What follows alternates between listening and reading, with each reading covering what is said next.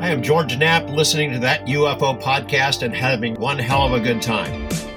That UFO Podcast is powered by Zencastr. Zencastr is one of the world's leading platforms for recording and hosting podcasts. The open beta strives to put the power of studio-quality remote video production into the hands of anyone with a story to tell. Features include HD video recording, studio-quality sound, chat and footnotes. All running right from your browser so you can record from anywhere without ever installing anything. Check out the links in the show description to find out more.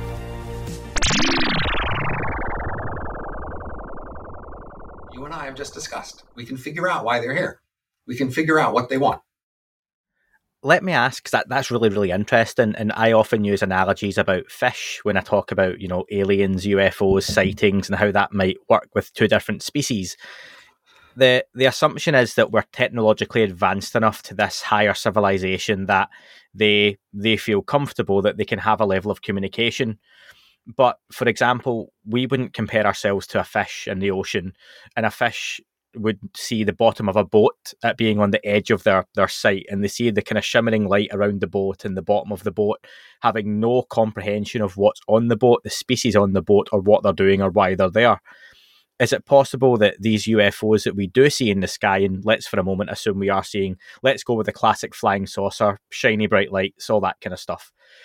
Is it possible that we're so inefficiently advanced to these other civilizations that are visiting here potentially that they see us in the same way we would see a fish? So to them, we are not announcing ourselves to the fish. We just happen to be at the top of, the ocean. And these other saucers and other craft are here because they just see a planet, and we're so far down the pecking order, so to speak, that we're not even at the point of, being the dog to be stroked and domesticated, and we're just something else inhabiting this planet. So the more you know, the more ways you can be puzzled. A young child looks at strange things and doesn't know they're strange and isn't puzzled. It's when you have stronger expectations that then things become puzzling and even unlikely seeming. So when you're constructing a scenario, you have to look at the whole scenario in order to see how plausible it is.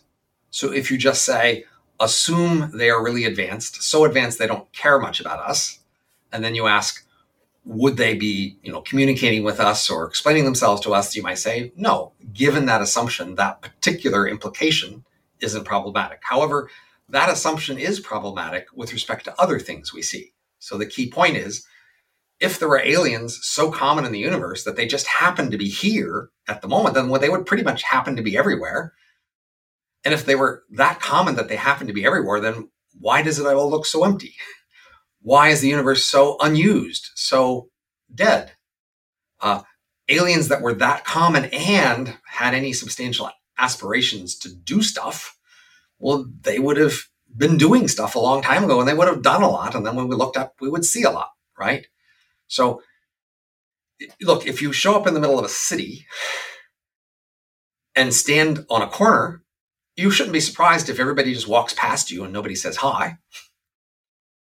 But you should notice that you're in a city. It would look different than if you were in the middle of the ocean or in the forest or in a desert. The city would look different. That would be your clue that there was something going on.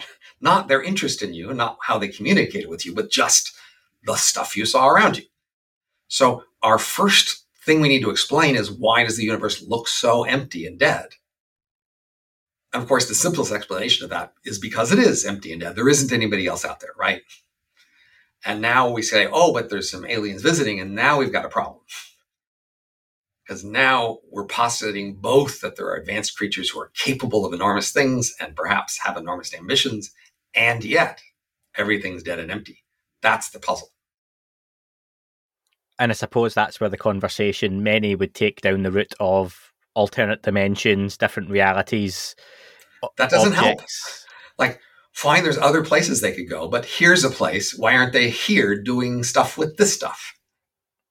Is that not, though, again, it's not part of your model, obviously, but I'm curious, why is that problematic? Because to many people who listen to this podcast have got different opinions on where these things may be from, and to many it's now too simple to expect aliens coming from Mars, for example, and people talk about higher beings, levels of consciousness. Why is that problematic to things? Maybe I'm not understanding you, but if you look at life on Earth and you go to a desert and you say, why is this desert empty of life? Well, first of all, you look closely, it isn't empty, but to a first cut, it looks kind of empty, right? Now you might say, well, because the life that could have come to the desert, it's now in the Amazon. Well, that's not an answer, because the point is life spreads everywhere it can go.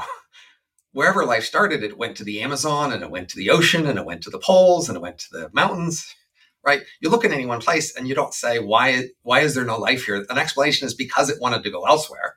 Because life just goes everywhere it can. It doesn't choose one place to go. It goes everywhere. So if you look at a place on Earth, you have to say, because life can't go here. That has to be the reason why you don't see life here, is because it just couldn't get here. It can't thrive here. It's too hot, too dry, too cold, whatever it is. It can't work here. That's your explanation for life on Earth. So that would similarly have to be the explanation for a dead, empty universe. You can't say, well, life isn't here because it decided to go somewhere else. Life would decide to go everywhere it could. If this is a place it could go and it's not here, you have to say, why didn't life go here? Let me ask, on these different sightings that people have, and I know you've said before that you don't look at specific reports and you would have to look at atmospheric phenomena and various other aspects of different sightings, but people do report seeing various different shapes of objects. Some of them being bright and shiny, classic flying saucers. You hear about triangles, battleship-sized craft. The more common or newer object discussed, especially with the Navy pilots, have been tic-tac shaped objects or maybe classic cigar shapes. Would that suggest to you, that I know these objects you've described as puzzling, that they are all of different origin? Or do you think that these objects, not necessarily assuming they're coming from far away or that far away, that they are all of the same origin but for different purposes? Again, the key thing is to generate a whole scenario and then ask how believable is that entire scenario. So given that there would be multiple origins, of course, it wouldn't be puzzling that they look different, but it is puzzling that there would be multiple origins. Because remember, if the universe is dead and empty, that's at odds with it all being full of life. So one way to solve that is the panspermia siblings, where there's only a small number of other aliens out there, maybe only one, and then they're here. The more other ones there are, the more puzzling this gets, right? So what if you postulate there's 100 panspermia siblings, right? Well, now you have to imagine this first civilization going out and taming all of them and making sure they all follow the rule. But somehow this rule that they're all following is allowing them all to visit here. How are they going to enforce this rule if they're allowing that many different visitors to go that many different places? You see the problem? That is, each new place that shows up, they need to send somebody there to make sure they follow the rules, but they don't need a whole bunch of different people all, doing different things going there. That seems a recipe for breaking the rules. If you allow that many different exceptions, you're not going to keep this thing going for 100 million years. Remember, that's what we're postulating. They chose to not expand, to not allow any part of them to do that. They lasted for 100 million years, and they succeeded in preventing any part of them from doing that. If there are now other alien civilizations out there that appeared between the first and us, they would have to make sure all of them followed the rule. But that has to mean not very many things going around and doing stuff, which means that the minimal strategy for dealing with us would just be to have one group come to us. So it makes much more sense then that this one group is just expressing itself with different shapes than that these shapes are coming from different places, because it's just hard to believe that you would allow this many different places to come here in order to explain this idea that there's just, one group that wants to stop us. And as you say, it's still the idea that if there were multiple groups, there's still going to be a hierarchy, because there would have been that first group that's always going to be further ahead and more advanced. It somehow would have made sure the other ones followed the rule. and then created some integrated policing structure that guareteed that. And that would be pretty hard. But that's what we have to postulate, to look up in the universe and say, it's all empty. Nobody's doing anything that we can see. How does that make any sense?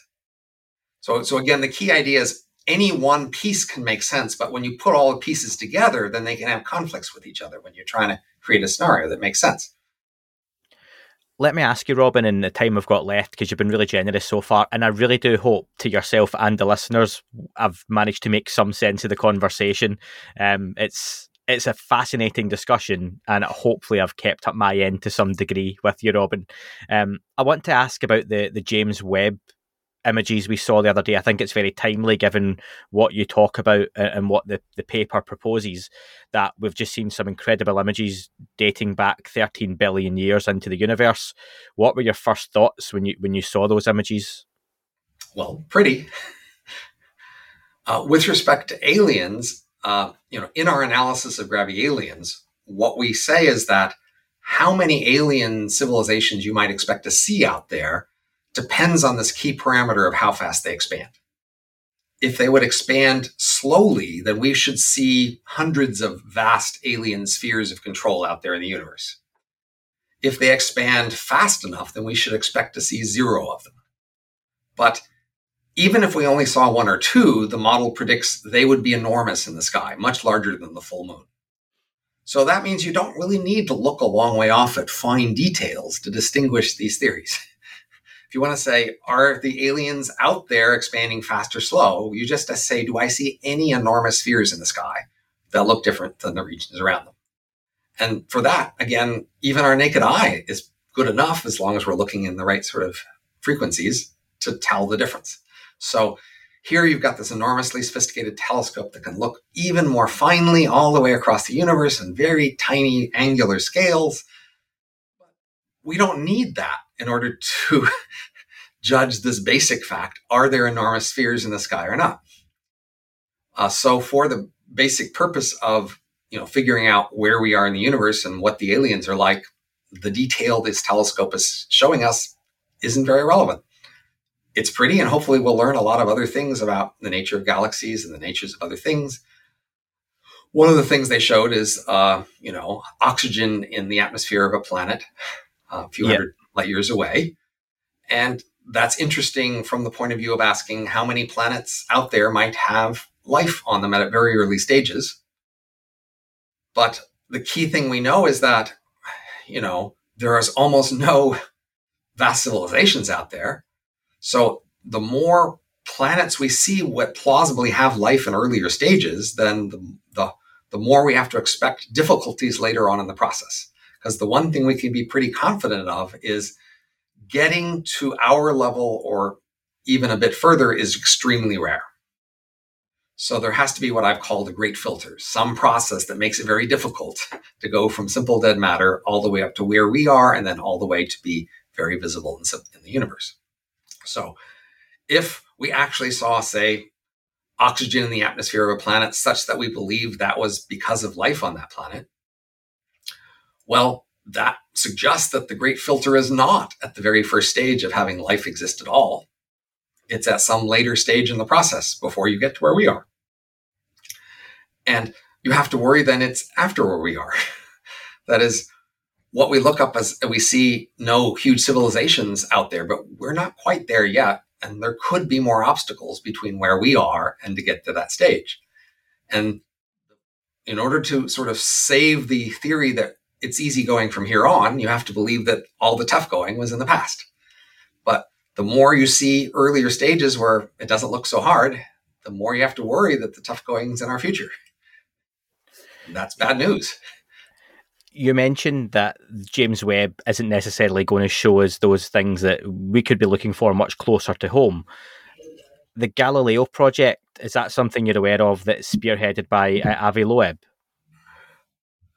I know that there's some project to just take pictures in our atmosphere of unusual phenomena and then maybe catch something interesting. So that's what we're talking about? Yes. They're looking to put up several different telescopes and different equipment around the planet, various different places. Seems like a relatively cheap way to maybe find something interesting. I'm happy to support it. But, the key under the scenario that I've talked about, they're going to adjust to our behavior to still stay at the edge of our visibility. So the prediction would be we would get more confident that there's something really there going on, but we wouldn't actually learn that much more about them. We would just learn they really are there. Because under this hypothesis, they're trying to convince us they're there and that they're impressive, but not reveal very much more.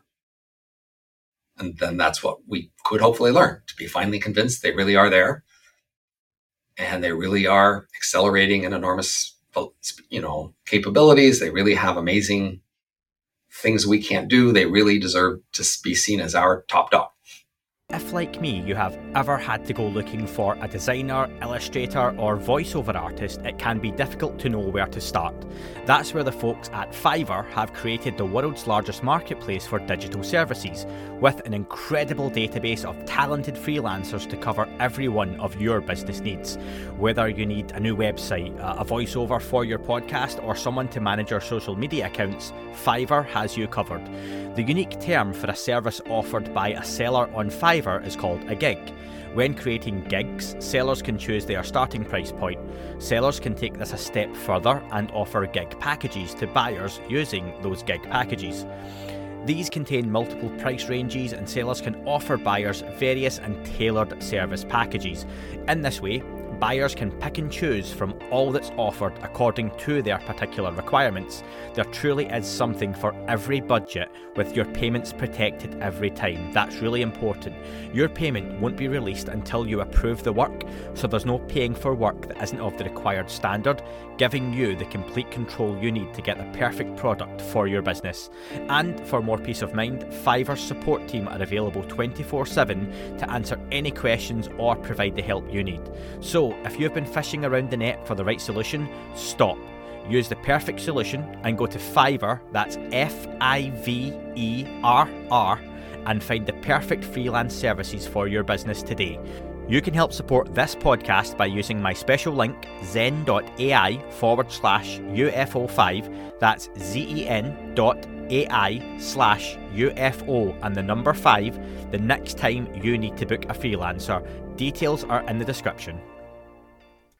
It's dangling the carrot on the treadmill, or I don't suppose you want the carrot on the treadmill, probably the chocolate bar if you're running towards a treat. But like you say, it's always just one step too far ahead of us, and it's always going to be there that they show us what we need to see, but not necessarily what we want to see. Would that be right? Well, they don't want to show us many details. Again, anything we would hate. Can't let us see them eating babies or whatever it is. Okay. So they're not going to send us the Galactic Encyclopedia of their history, right? Not going to hand us, technology for fusion, right? Unless they can do that without saying much. But under this hypothesis, we would eventually be convinced, yeah, it's really going on. It's really there. It's really happening. And that's worth knowing. But so interestingly, under this hypothesis, they don't think they're much of a rush to persuade us of this. They got a lot of time. So therefore, we're not almost at this point where they're worried about us, right? So presumably, they've got a button somewhere. And if we get too uppity, they push the button and we're gone. And the reset button. Yeah, well, the thing that erases us. If we got too threatening to them, too capable of, say, finding them and destroying them or expanding without them being able to stop us, then before we got to that point, they would be able to just stop us, right? That has to be true. They have to have such a thing ready. And plausibly, they don't think we're close. They're not in a rush, right? Because otherwise they would be a little more aggressive about showing themselves to make sure we saw them, right? And they're not that aggressive. They're hanging out at the edge, and they seem to be okay with that. They seem to be okay with letting it take us a while to figure it out. And another effort I want to get your thoughts on that's just been announced recently was NASA's own independent study into UFOs. How do you see that playing out, and is that potentially something again that could bear any fruit? So, I'm a futurist in many ways, and in the futurist world, there's a lot of people who pay attention to every new news release about somebody who's got some new thing that might be a new gadget, right? And I tend to think, look, if you're going to focus on long time scales, that don't get lost in everyday's news fluctuations. Look at the long-term trends and focus on that. So similarly, I would say, look, if you think that UFOs might be aliens, we're talking a long-term game here, a long-term situation. We've gone at least 70 years with people making reports. It's mostly been treated skeptically. Opinion is evolving only very slowly. At the moment, among most, prestigious intellectuals, it's still pretty taboo. It's still pretty ridiculed. That's likely to stay that way for a while. It may slowly change and come over, but you're talking many decades. We're not talking, next year.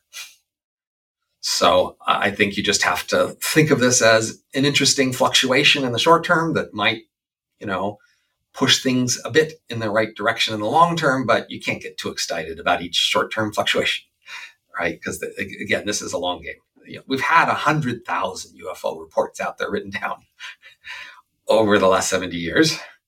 One or two more aren't going to make that much difference.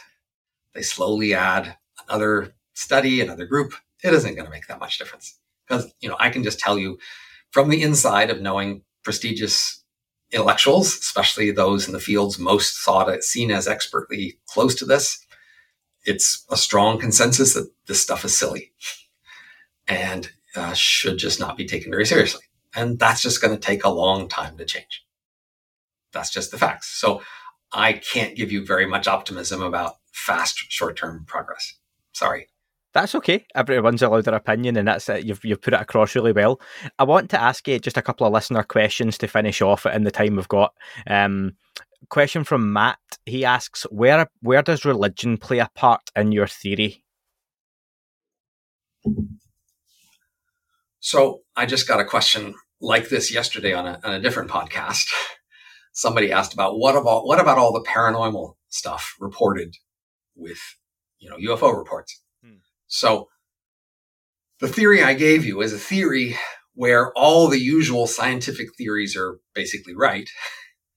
And yet, even so, here there are aliens visiting us. And it took a bit of work to put together a scenario like that. Mm-hmm. And I would actually say there's a prior probability of 1 in 1,000 on that scenario, which is high enough to be worth looking at the evidence because, say, in a typical murder trial, the prior might be 1 in a million, that any one person was murdered by any one other associate. So that's my best guess. But now if you want to add into the hypothesis, and we're wrong about a bunch of very basic theories about how things work. There really are ghosts and fairies and ESP. And somehow the aliens find in their interest to use that stuff. I struggle to come up with a hypothesis that makes sense of that where I don't have to have a much lower probability. Right? And so if you throw in some sort of religion hypothesis, I'm going to have to do the same.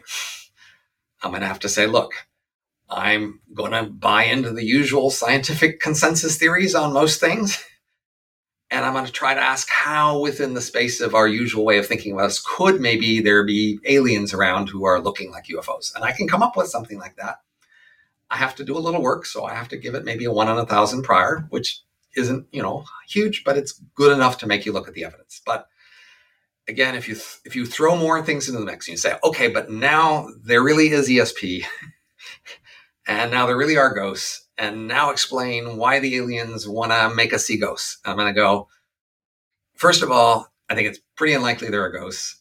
And second of all, why would the aliens need to make us see ghosts? I don't get it.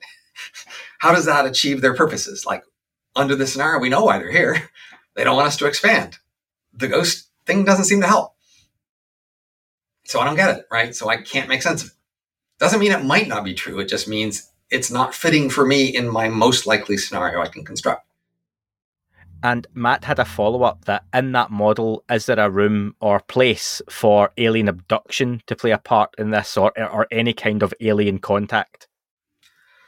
Well, again, think about the simplest theory of why they would be here and what's the purpose, right? Their simple purpose is to be our top dog.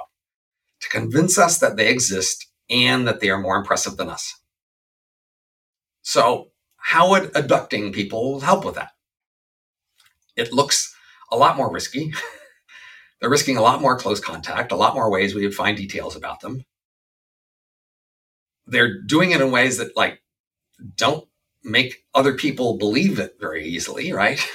They're not showing up abducting people in Times Square.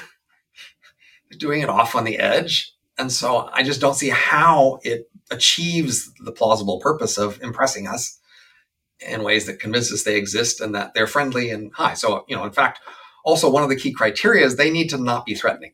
And what, in fact, UFO reports do seem to be consistently not threatening in terms of they don't seem to run up and attack a fighter plane or something, and they don't destroy things, whereas they obviously could. And that would be one key thing about being our top dog. And when we, of course, are the top dog for horses or dogs, we use a little bit of violence and harm to discipline them, but we make it clear that's just because they're being punished for something. But otherwise, we're mostly their friends and their supporters, and we're trying to help them, right? Well, that's what they would need to be doing with us, seeming to be unthreatening. So the abductions look kind of threatening. They don't look so friendly. This doesn't seem a wise move, right? It doesn't communicate the thing they're trying to communicate, and it doesn't make them seem, friendly. I'm just not seeing how it makes sense as a strategy. And let me ask one final question from Newman. I'll ask the question and then I'll give you the context he's given me behind it as well. Newman asks, what kind of relationships amongst intergalactic empires would the grabby alien model imply? Would it be similar to intergalactic Cold War or colonial politics? He gives the context of, in ufology, a frequently propagated claim is that Earth is a theatre stage of intergalactic Cold War between different species for the control of our genetic and spiritual development. We've got tall greys, tall whites, and Palladians. If they really exist, the behaviour might stem from them just being grabby aliens. So, under the grabby aliens model, again, this is without panspermia siblings. This is just the simple model. They appear roughly once per million galaxies. They expand at near the speed of light, and they keep expanding until they meet each other.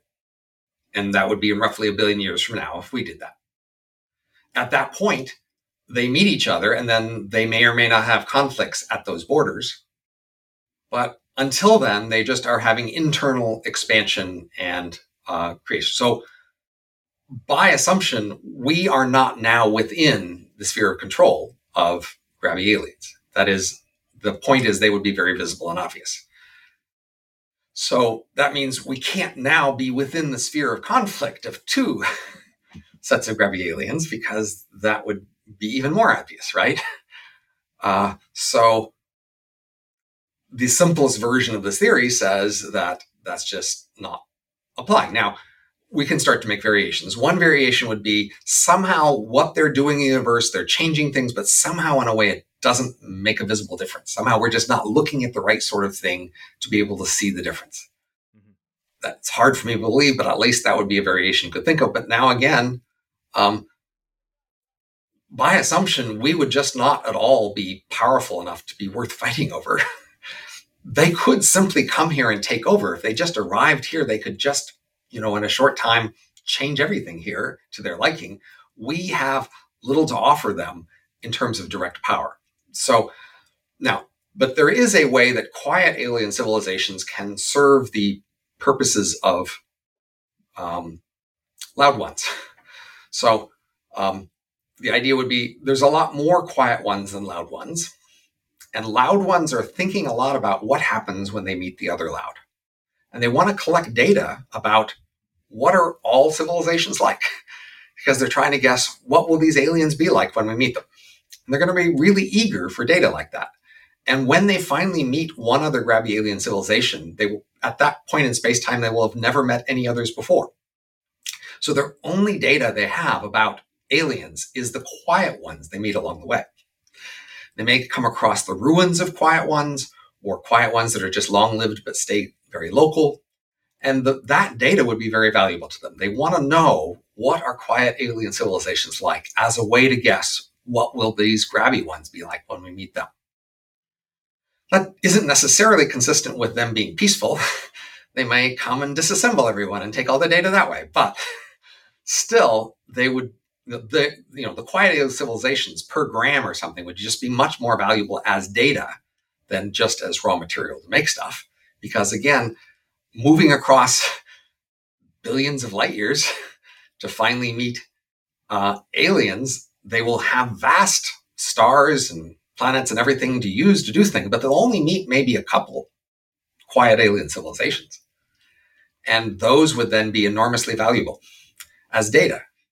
So if for some reason some grabby alien civilization came past here and is expanding out and somehow we didn't notice them, the thing we would conclude is that they study us very carefully, not because they're afraid of us, not because we can do much for them, just because we're their best data about these strange aliens they're going to meet in the future. They just want to know, what are aliens like? It would certainly put us in our intergalactic place in the universe, wouldn't it, to know that we were just a data sample for some other species that was so much further evolved. In addition to a data sample, we can also be a coordination point. So this is kind of interesting. When two grabby alien civilizations meet, they may have both gotten data from the same quiet alien civilizations. So those quiet alien civilizations could be a coordination point when they want to know, what should we expect them to think? We can say, well, they saw the same quiet one we did. So this quiet one could create common expectations about what we should both expect to happen when we meet. And so we quiet alien civilizations could serve that purpose, to not just give one an expectation, but give them both simultaneously the expectation of what are aliens like. We could be their main idea of what each other are like. They might each assume the other one is like us. That's a fascinating idea. I want to finish just that you mentioned you're writing a book currently. If you could give us a little bit of information on the book and obviously when we can expect that to be released, if you've got that information to hand. If there's no date even for releasing, it's still being written. But the idea is, we talked about why people might want to stay as a quiet alien civilization and how difficult that might be. And therefore, how this would be the biggest choice we might face in the future is whether or not to stay quiet or whether to become loud. And so, being as that's such an important question, I wanted to frame that question and make it vivid. That is, I want to set up the context of grabby aliens and quiet versus loud aliens and our future and the things that might happen to us if we compete or allow ourselves to change, and the kinds of coordinations that we might like to do, to set up and make vivid this choice we will have between staying quiet and becoming loud. And I may have an opinion that we should become loud, but it's not my place to beat you over the head with my opinion. This is a choice that may not be made for thousands of years. And later on, when it is made, they will know much more than we do now. So my opinion is less important than setting up the question to say, let's start thinking about this question. Let's start collecting opinions and collecting considerations to prepare us for the day when we may someday want to make this choice. Robin, it's been fascinating speaking with you. I really hope I've managed to do it justice. It's a breath of fresh air to discuss different ideas from a different perspective as well, and the model certainly is interesting. And when that book is released, it'd be great to have you on to talk about it back on the podcast. Be happy to come. And if anyone's got any follow-up questions for Robin, I do believe you'll be speaking to Dan Zetterstrom down the line for Colouring Outside the Lines. I think he was arranging an interview with you for some time in the near future. So that's something people could get in touch with Dan about if they've got any follow-ups, is it'll be a different type of conversation he has with you. I have generally just been accepting all invitations to do conversations like this. So if anybody has invited me, I've probably said yes. Yeah, I think you have. But yeah, any questions, send them over to Dan and he will certainly get those in there for you. Robin, it's been a pleasure speaking with you. Nice talking to you. That is all for this week's show. Thank you very much for listening. Please remember to leave the podcast a review on your chosen platform. You can like, retweet and subscribe. That would all be very much appreciated. The shows are being uploaded onto YouTube as we speak more and more. You can sign up at patreon.com/That UFO podcast to access shows ad-free as well. Please get in touch on Twitter, Facebook, Instagram, That UFO podcast.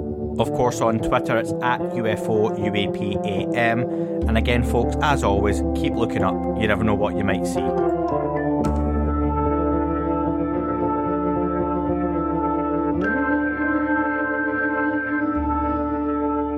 It wasn't a tic-tac and not quite a saucer, more like a hubcap designed by Chaucer, a little Baroque and quite steampunk, like Alice was playing bass for the Parliament of Folk. The little fucker hovered right outside of my window, and when I shoved out the screen, he made it an issue. I don't think he expected me to see his ass, but I'd had some champagne and smoked a little around.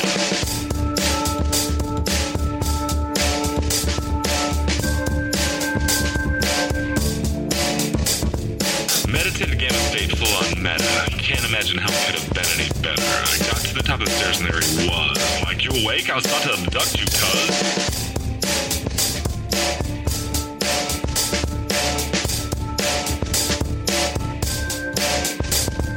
Jumped back and nearly kissed myself, and I climbed out the window after the elf, and I woke up in my bed and there was something on my head and everything was weird and everything was red. And I called out to my boys. They thought this was noise. They thought it was a dream. They thought it was my toys. They thought it was my problems, and they think I should seek therapy, and I don't know what to do because it doesn't really scare me.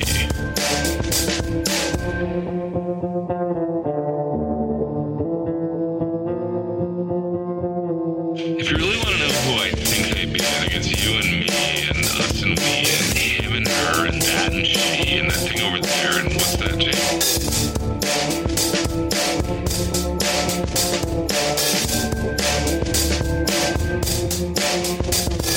If we're being serious, open your mind, consider your heart, consider time, consider your space, consider your lies, consider your life, consider your eyes.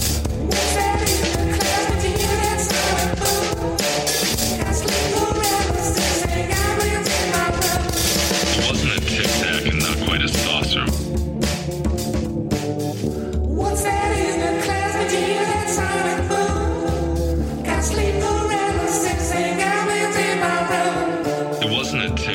not quite a saucer.